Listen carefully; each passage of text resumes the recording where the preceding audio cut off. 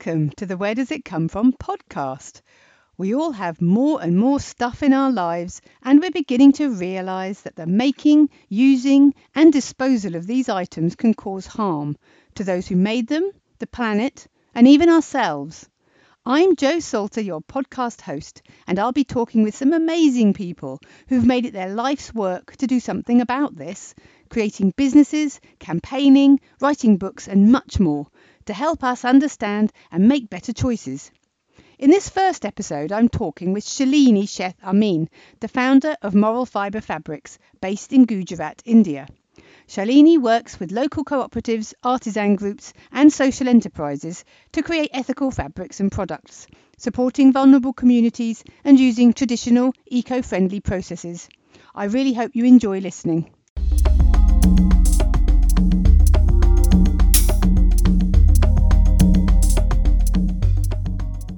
Hello, Shalini. How are you over there in India today? I'm very well. So nice to see you, Jo, again after some time. And we are well as such in Moral Fibre. But as you know, all around in India, we are just going through difficult times. Yeah, but, definitely. It seems we are good. My team is well, and we are being as careful as possible.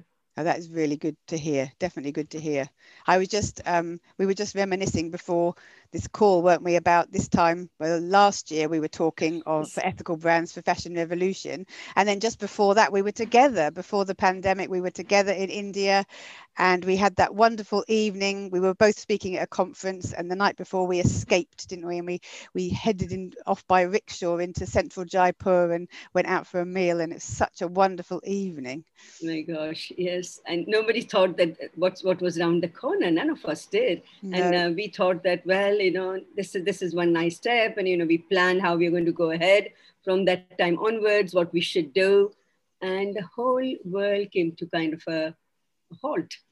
It's true. So, it's true. And that conference as well, it was a wonderful conference, the globalization of Khadi. And again, that we had so many plans, and it was lovely to all be together and talking about these wonderful plans, like you say, that didn't all get to happen yet. But now what wonderful memories, to look back and how we were together. Absolutely. Yeah. But as you know, we all stay positive, and we feel that maybe it's a bit of a time, and that is also has a purpose. I also believe that this year, or a little bit more than that, has a kind of a purpose. That the reason why this has happened in a way for a purpose. Mm-hmm. So of course there was a kind of a gap in what we really wanted to do and where we are now. I don't think it is. Apart from the pain and misery everybody has experienced, I mean, and my heart goes out to that.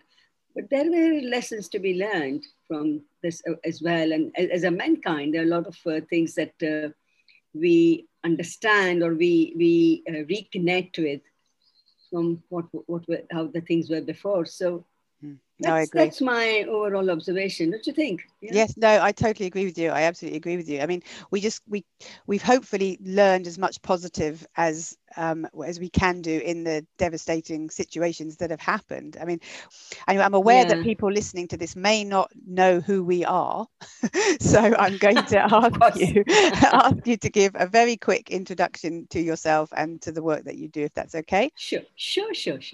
Okay, so I am Shalini Sheth Amin, and I have been a founder and a senior partner of an initiative called Moral Fibre.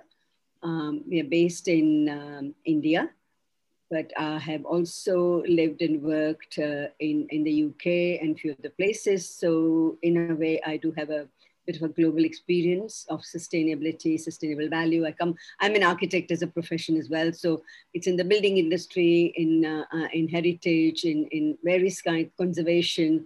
These are the various areas of work that I've worked with. And at the moment, I'm heavily involved with promoting sustainable and circular textile and trying to make a difference in people's understanding and awareness of how fashion industry can contribute positively to the world environment and people. So that's what we do. And from my point of view, I'm the founder of a business called Where Does It Come From, which is all about transparency in the textile chain and telling the stories and trying to be as eco and ethical as possible. And I'm also the founder of Ethical Brands for Fashion Revolution, which is a community of ethical fashion brands who are wanting to say, we know who made your clothes, to the answer of who made my clothes. So where does it come from? Myself at the time, Just, and Shalini, we met over LinkedIn, really, wasn't it? And it was about 2012, Yes. I think. My gosh, yes, A yes. long time ago. And gosh, nearly 10 years next year. And we've become close collaborators in terms of campaigning, in terms of business, and also friends. And I've been lucky enough to stay in Shalini's house, and we've met many times in the UK as well. So we have a strong relationship. We've built a partnership for change, which is really special for me. Really lovely to talk to you. Yeah, partnership for for the kind of goals that we both strongly believe in. I think that has always been a very strong bond between us. Yes. That it's almost like, you know, we learn from each other, but also we connect with each other because we have very similar and strong determination and views on things. So I think that has been very special. It has. It definitely has. And I can't believe it's nearly 10 years. That's amazing. Amazing. Anyway, so that's who we are. I really want to ask you, Shalini, can you give us an update? How has it been for Moral Fibre over the last year? How has it been for you? How has it been for the weavers and the spinners and the cooperatives and artisans that you support?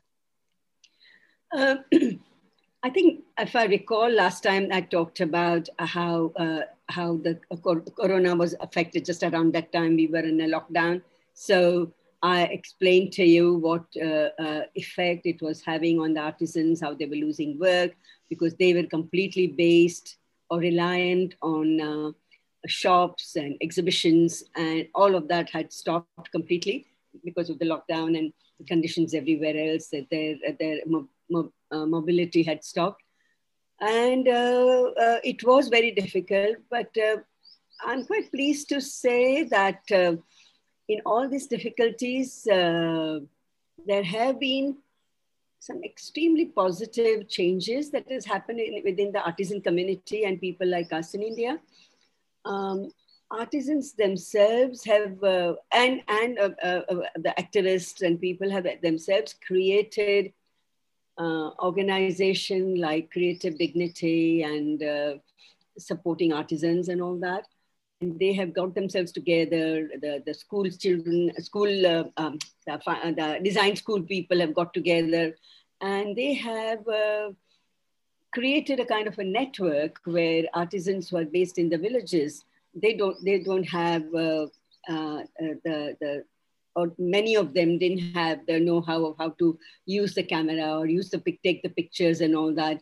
So the students became buddies to these artisan groups, and they helped them through smartphones how to take the nice pictures of the products and all that, and how to explain, how to give the stories. And they were put together, and some of the big sustainable fabric and craft brands, they started marketing those products. And they had done some amazing work, and that whole network is still alive and going. And as I was saying, that sometimes all these difficulties get the real grassroots people and real thinkers and real action-oriented people get going.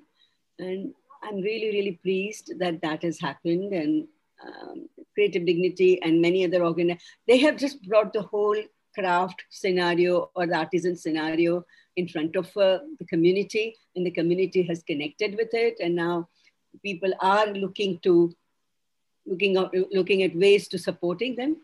So that was one positive story in amongst everything else that has been challenging and difficult. That's amazing. That's wonderful. Creative Dignity. What a beautiful name as well. Yes, isn't it?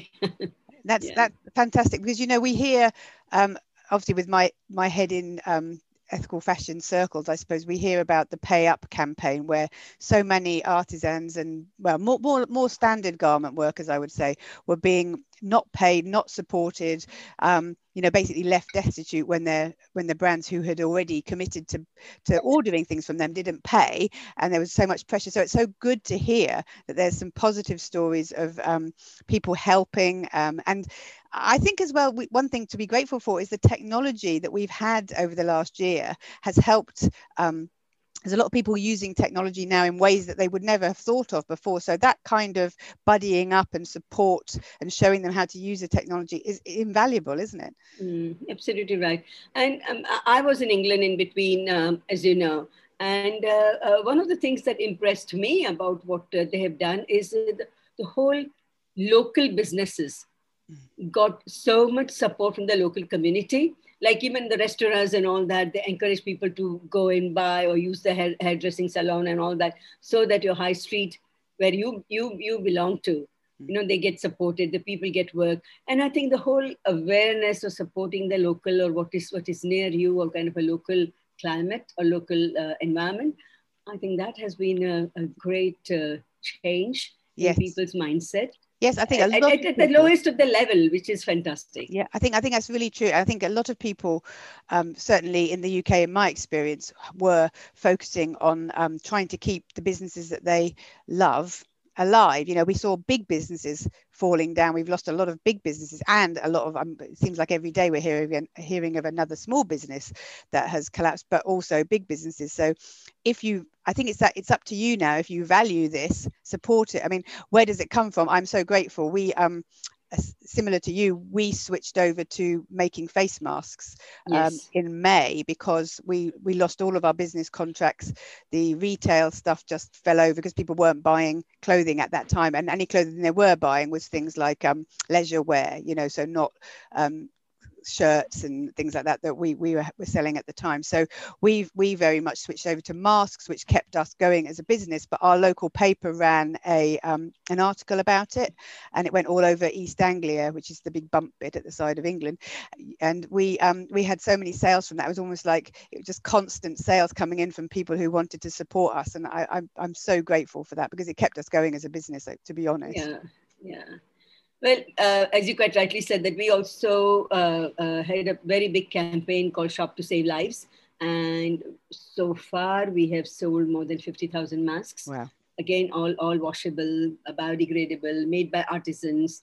So that was our direct way of supporting. And along with that, and like what you said, we also got so much media attention and attention on the social media. So that has got us small orders coming little bit. And that has got us in the front line for the right kind of reason, because we really did. It was quite clear that we really wanted to support the artisan and support the community. So that really helped us, I think so. Yeah, when people realize, when customers realize that the reason that you're doing it is, yes, to survive as a business, but you have another reason, which is to do the right thing. And that is what I always say to people. Yes, but every time you buy something, a mask, one of our masks, for example, you've got the QR code to trace the story, so you can see the people who are working on them. And for our masks, as you know, it was in Maharashtra, the Gram Sewa Mandal cooperative who made them. A wonderful story from there. So it gives people something a bit more. They know that they're doing good. It's not just about buying the cheapest mask. They're buying a mask, and they're also supporting another institution that's supporting other people. So it's a really, really positive thing. So I love fascinating stuff that you do, really. This really puts everything in proper perspective, right? That what we are doing. This is a time where we can show, and people can connect with it even better as well. So it just makes everything so meaningful, worthwhile, and easy for people also to understand and connect to. So that's really, really great stuff. That's such a good word that you just said, meaningful. And I think that's been a message over the last year, hasn't it? To be more meaningful about everything that you do, every choice that you make. I think we all appreciate, or most people appreciate, the preciousness of life and of nature and all of that thing, making meaningful decisions. I like that. That's a really lovely phrase. So you've been very good at telling us about the positive stories, which I hugely appreciate that you're doing that. And I know that you've really battled through some struggling times over the last year, as many people have. And but I appreciate that you can look and see the positive things that come out of that, which, as we all know, is the best way to move forward. Absolutely, absolutely. Definitely. So we talked a little bit about nature actually there. So what do you think in the bigger picture side of things has been the impact on the environment and on people's perception of nature? Yeah, I'm glad you asked that, because that's exactly what we have been trying to work on and develop. So lot of thinking has gone in these at this time, because the orders were coming down, but you become more observant, you become more sensitive, and you see that people around us are getting a bit more a lot more sensitive and understanding as well. They all have a kind of a pause to really think it through. And as you know, Moral Fiber has two pillars. One is social, environmental sustainability, like what we say, Moral Fiber Fabrics, free the environment from pollution and depletion and free people from poverty. So one side has always been the environment, and the other pillar has always been the people. And we realized that to tell the stories of the environment, which is becoming more and more significant, important, and absolutely imminent, because the climate change is something that is upon us. And we have all seen what nature has gone through. And many people believe that it's a life that we have been living so far. The corona has been one of the outcomes of that, or it's one of the reasons for it. So everybody needs to really question what they're doing, and question about pollution, question about keeping our air, water, and sky clean. So what we have done, and we actually have, you will see it in probably a week or so time, that we're completely rehowling our website and our proposition. I mean, taking it to the next level. That's the best way of putting it. That Moral Fiber is now very much out talking about the environment, the SDG goals, and we realize that, I mean, SDG goal also has the time frame of 2030, and we already are very much deep into it. Lots of things that was started in 2015, and this is where we are. So everybody is really focused on getting onto those, meeting up those SDG goals. And governments have been trying, various organizations have been trying, UN is trying. But one thing that we found out in our work and in our research is that at the end of the day, it is who we as individuals can do is more important. And so we have come up with another organization, which is Ahmedabad based, called Recycle Green. And they have developed ESVs, that is environmental saving values. So what they've done is that for each product that they sell, they have a kind of parameters, completely very, very deeply worked out parameters, where they work out figures, which is like if you have say for example, a shirt, which is a normal mill-made shirt, and we have a khadi shirt. So what would be a savings on CO2 emission, on water, on saving trees, saving pollution, and all of that. And they have come up to those kind of values, ESV values. And we have now started working in collaboration with them, and we are aiming to develop the ESV of everything that we do, all the products that we do, so that it gives a message that we as an individual, we have a number now. We know that these are the kind of pollution figures that are there, but if we do this and if we make the right kind of choices, this is how much savings we can make. And that is something that we really want to emphasize, and we really want to get people to get involved, because once they know the numbers, once they know that things are in their own hands to do something about it, rather than just getting worried about it, or, and somehow getting actively involved in saving the CO2 values, saving the forest, saving the land. So that's something that we are working on right now. And we are very, very, very excited that, now finally we have managed to put those kind of numerical values to the products that we sell.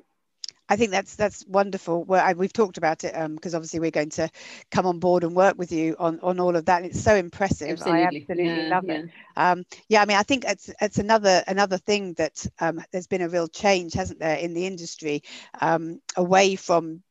moving on from developing from the stories of things to talking a lot more about the impacts of things. And SDGs is sustainable development goals is a large part of that. And I think, as you say, there's now much more need for measurable impact to be able to say, so people can actually say, like this scarf, for example, I know that by buying this scarf from where does it come from, that was made by Moral Fiber, we are saving this much from compared with buying a scarf from a high street brand. So I think that's going to be absolutely amazing when that is available for all of your products, you know, and I'm certainly going to be shouting at that from the rooftops. And I think it's the same from the social side as well, isn't it? I mean, I think finding some way to measure, because we know, you and I know, because you see it every day, and I've seen it when I visited and heard from you about it, about the positive impacts of working with artisan groups and rural marginalized groups and cooperatives. We know that you're providing livelihoods, but being able to actually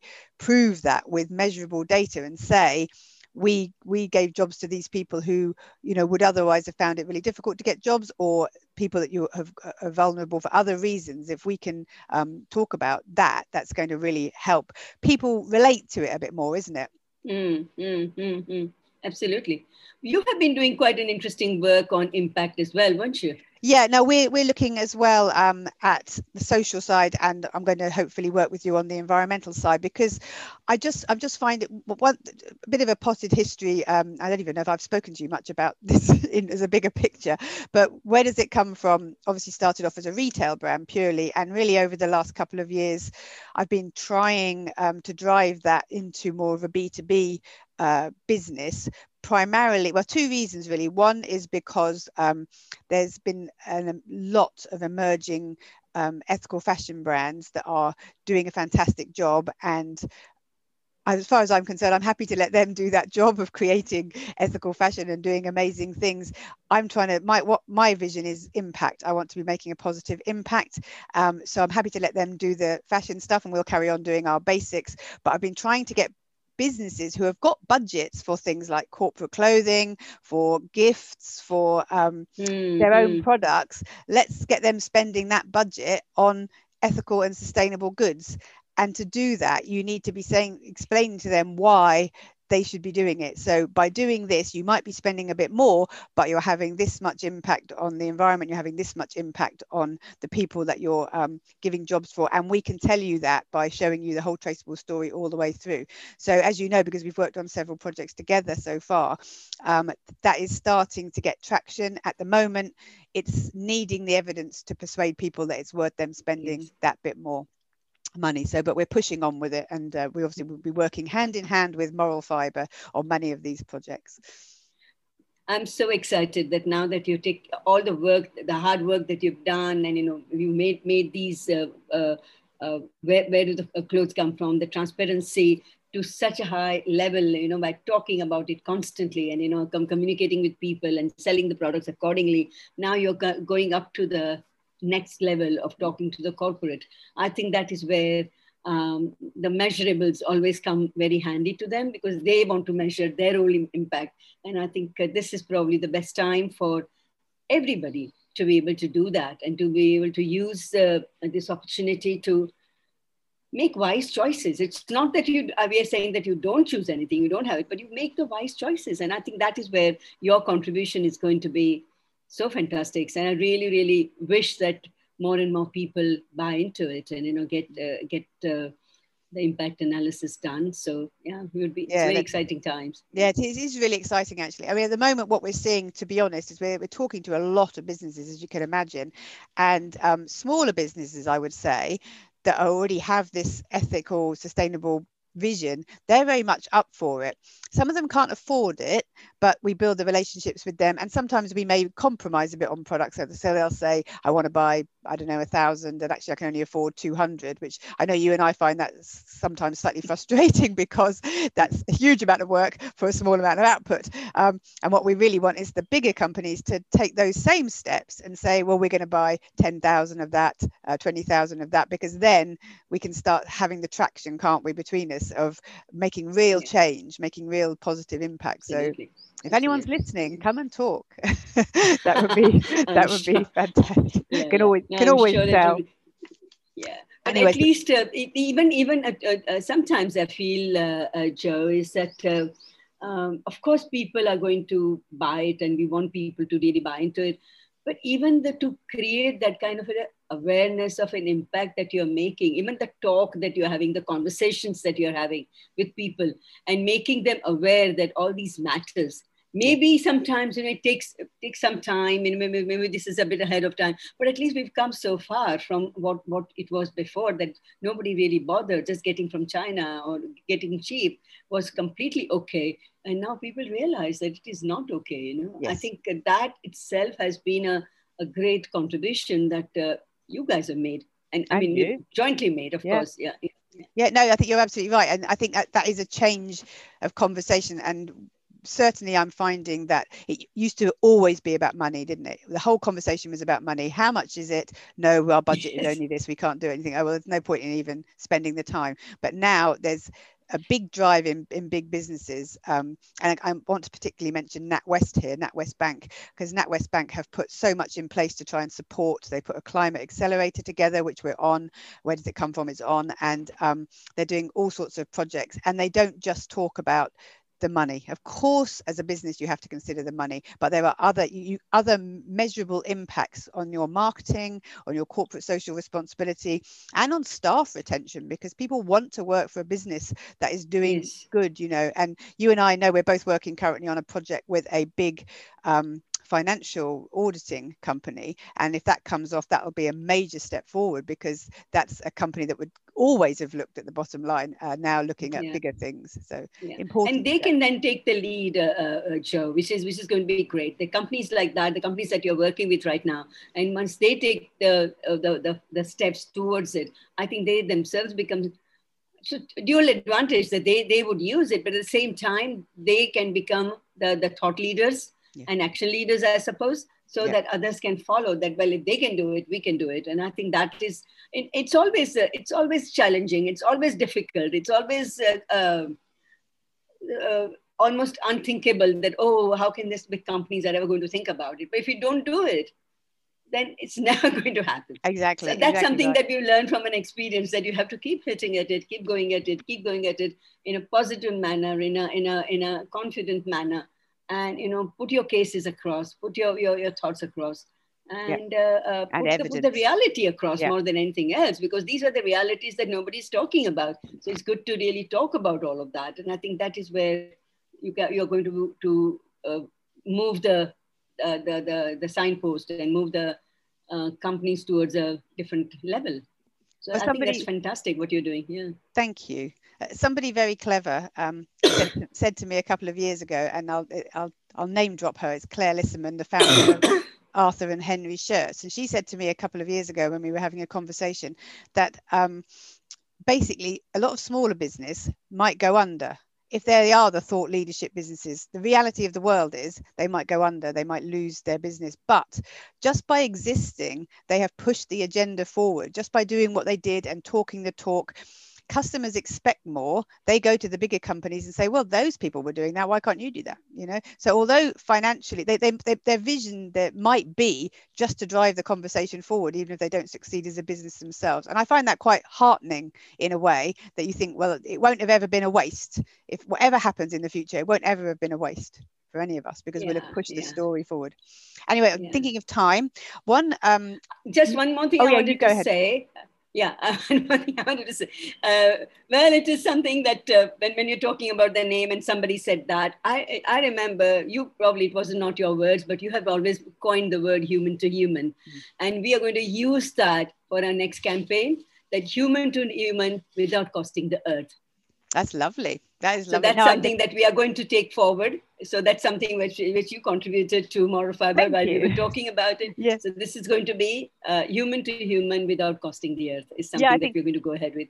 I don't remember where that came from. I think it just came out of a conversation when because you have B2B, don't you? Business to business. Yes, And yes, for me, yes. as you know, I get really cross with this whole, oh, it's just business. It's not personal. It's just business. But no, we're all humans at the end of the day. We're all Absolutely, people. Um, absolutely, Anyway, absolutely. talking of people, that brings me on to my next question, which will probably change the mood a little bit. We're hearing terrible reports on our news and from friends and colleagues in India about what's happening there. So first of all, I want to give you my sympathies and tell you that you're all really in our thoughts at the moment.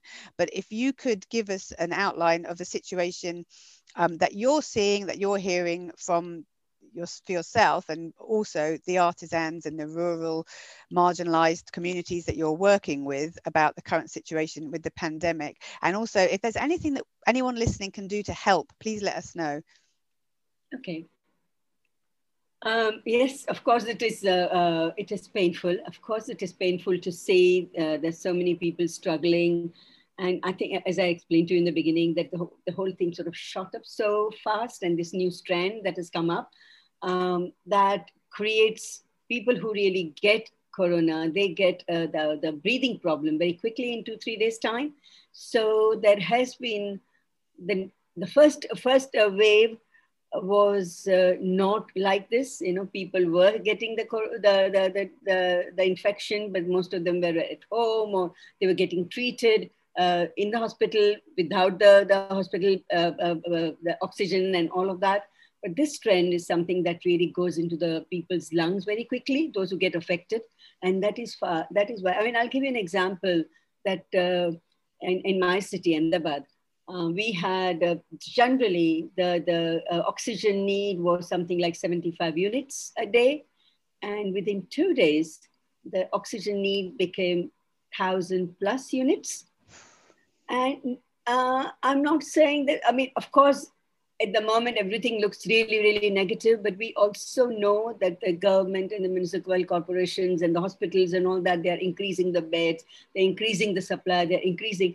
But the way things are happening, it is completely out of hand for anybody for that matter.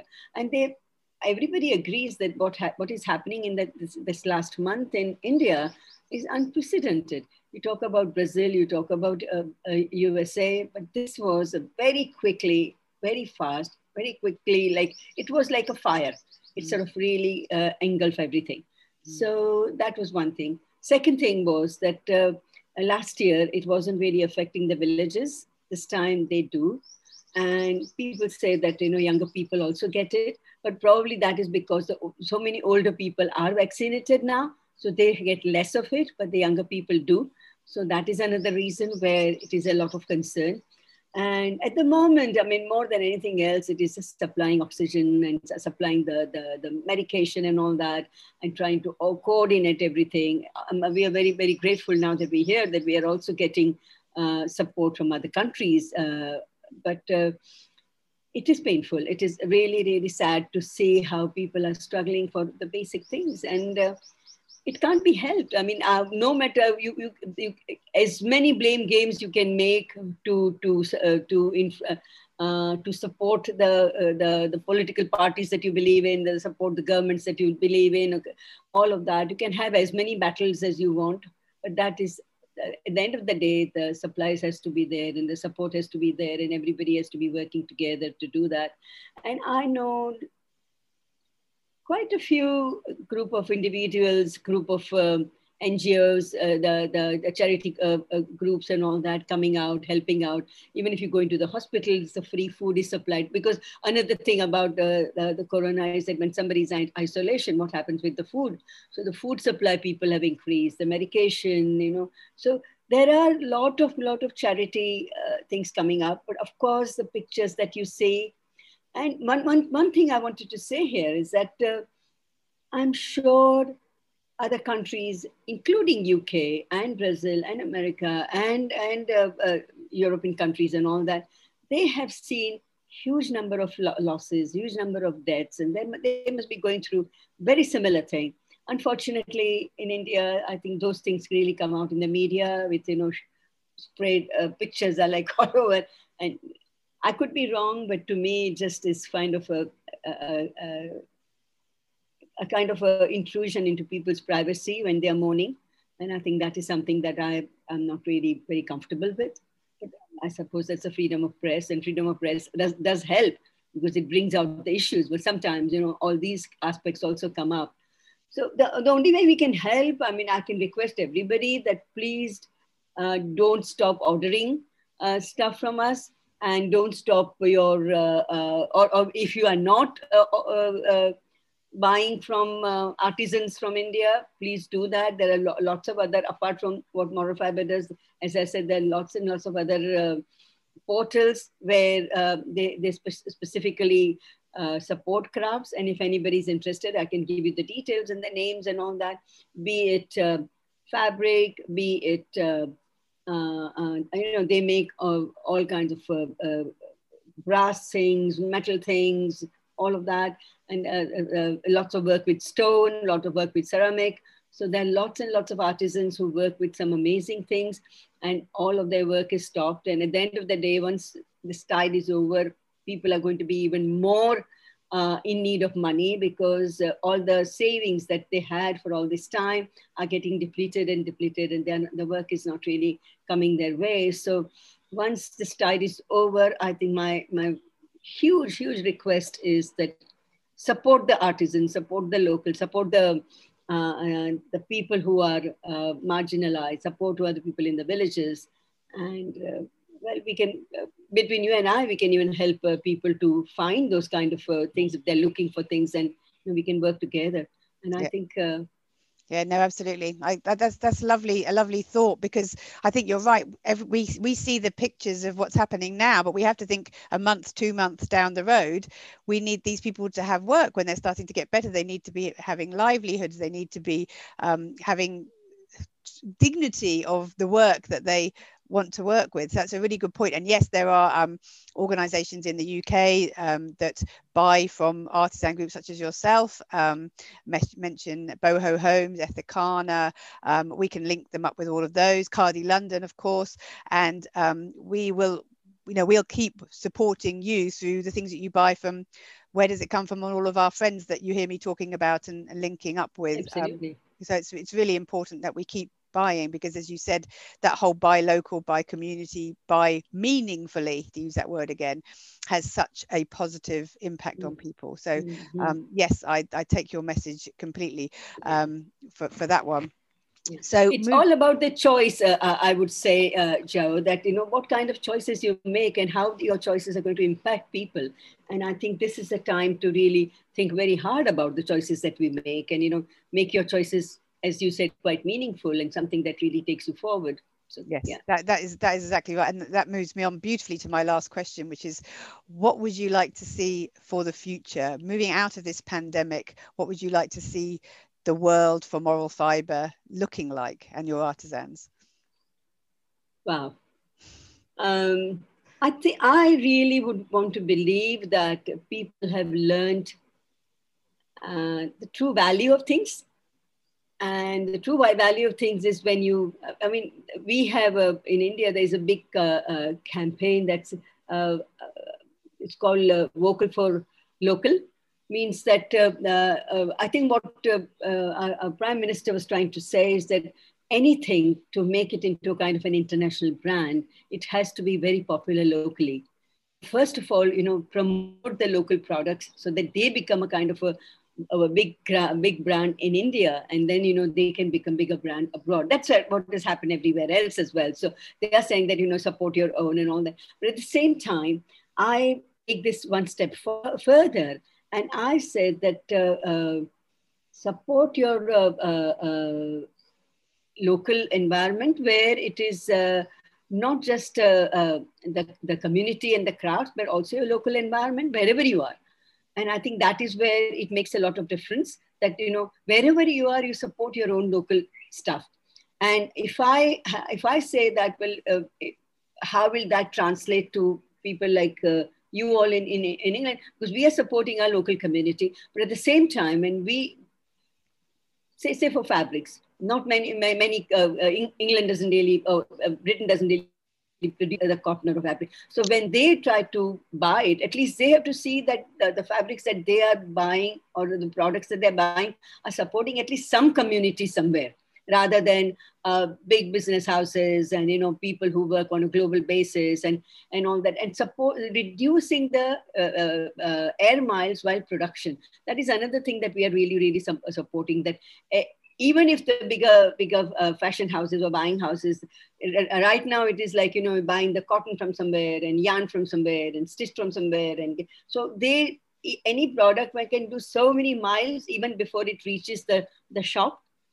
At least one thing that they should do is that if they get the yarn from somewhere or fabric from somewhere, it has to be produced locally. So at least whatever that you're doing, supporting at least one community, rather than doing just for money pinching, you're taking the product here, there and everywhere. Rather than that, if you just support the communities wherever it is, whether the community is here or in Ghana or in Chile or in anywhere, but at least be more community-based production that you should be supporting. That's my, I don't know whether it's making sense or not. It is making sense, because to me, it chimes beautifully with the whole transparency thing, doesn't it? Yes, and we're hearing so much at the moment about transparency at last, thanks to movements like Fashion Revolution. People are talking about bigger things than just where it was made. So my big bugbear, as you well know, is when you buy a t-shirt or something and it says made in the UK, and of course it's not made in the UK. It might have been sewn in the UK or something like that, but the cotton will not have come from the UK. Definitely not. So you need to have a bigger transparency trail there, and then you can start seeing things like, did the cotton come from India? Then did it get taken to China to be dyed, or did it get taken somewhere else for something else to happen to it, or something to be printed on it, before finally ending up in the supermarket or the shop where it was for £5? I mean, you and I talked recently about jeans, didn't we? Because we have a client who's wanting to make jeans, and they're coming.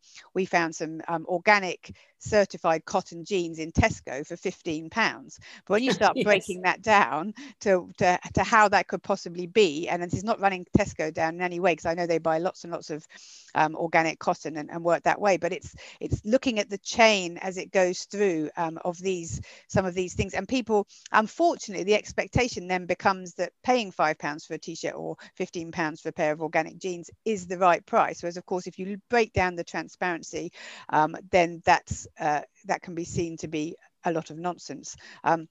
The only caveat there is that when I did speak to about the Tesco issue, again, there's another whole thing around bulk buying, isn't there? So that's another reason. When you're working with smaller artisan groups, you can't work with the same kinds of numbers, and so the prices will be higher for that as well. But generally, I would say the transparency story, things coming from one area, you're avoiding all that carbon of traveling things around, and it's going to be so much better for the community and the environment to do that. So as the projects we work on, everything's made within Gujarat, the cotton's grown in Gujarat, the spinning, the weaving, the sewing, the dyeing, everything in Gujarat, then one journey to the UK and it's there. So, and I think to me that's about as best as you're going to get with cotton. Absolutely. From the UK. Anyway, we've had a lovely chat, and we've been going for about 45 minutes or something like that. So I think we can go on forever, but you and I will go on forever, and hopefully we'll be able to do it face to face, some lovely place. Just seeing inside your studio, and I can hear the birds outside singing there, and it just makes me think, oh, I really wish I was there. I know you have peacocks nearby, and you know how I love peacocks. And monkeys and all sorts of things, and one day I hope to come back soon and see it. And anyway, best of luck to you with what you're doing, and we will talk regularly as we always do, and my best wishes to the rest of the team, and thank you very much for spending the time talking with me today. Thank you so much, Jo. It was really great talking, and thank you for inviting me for this chat, and all the very best.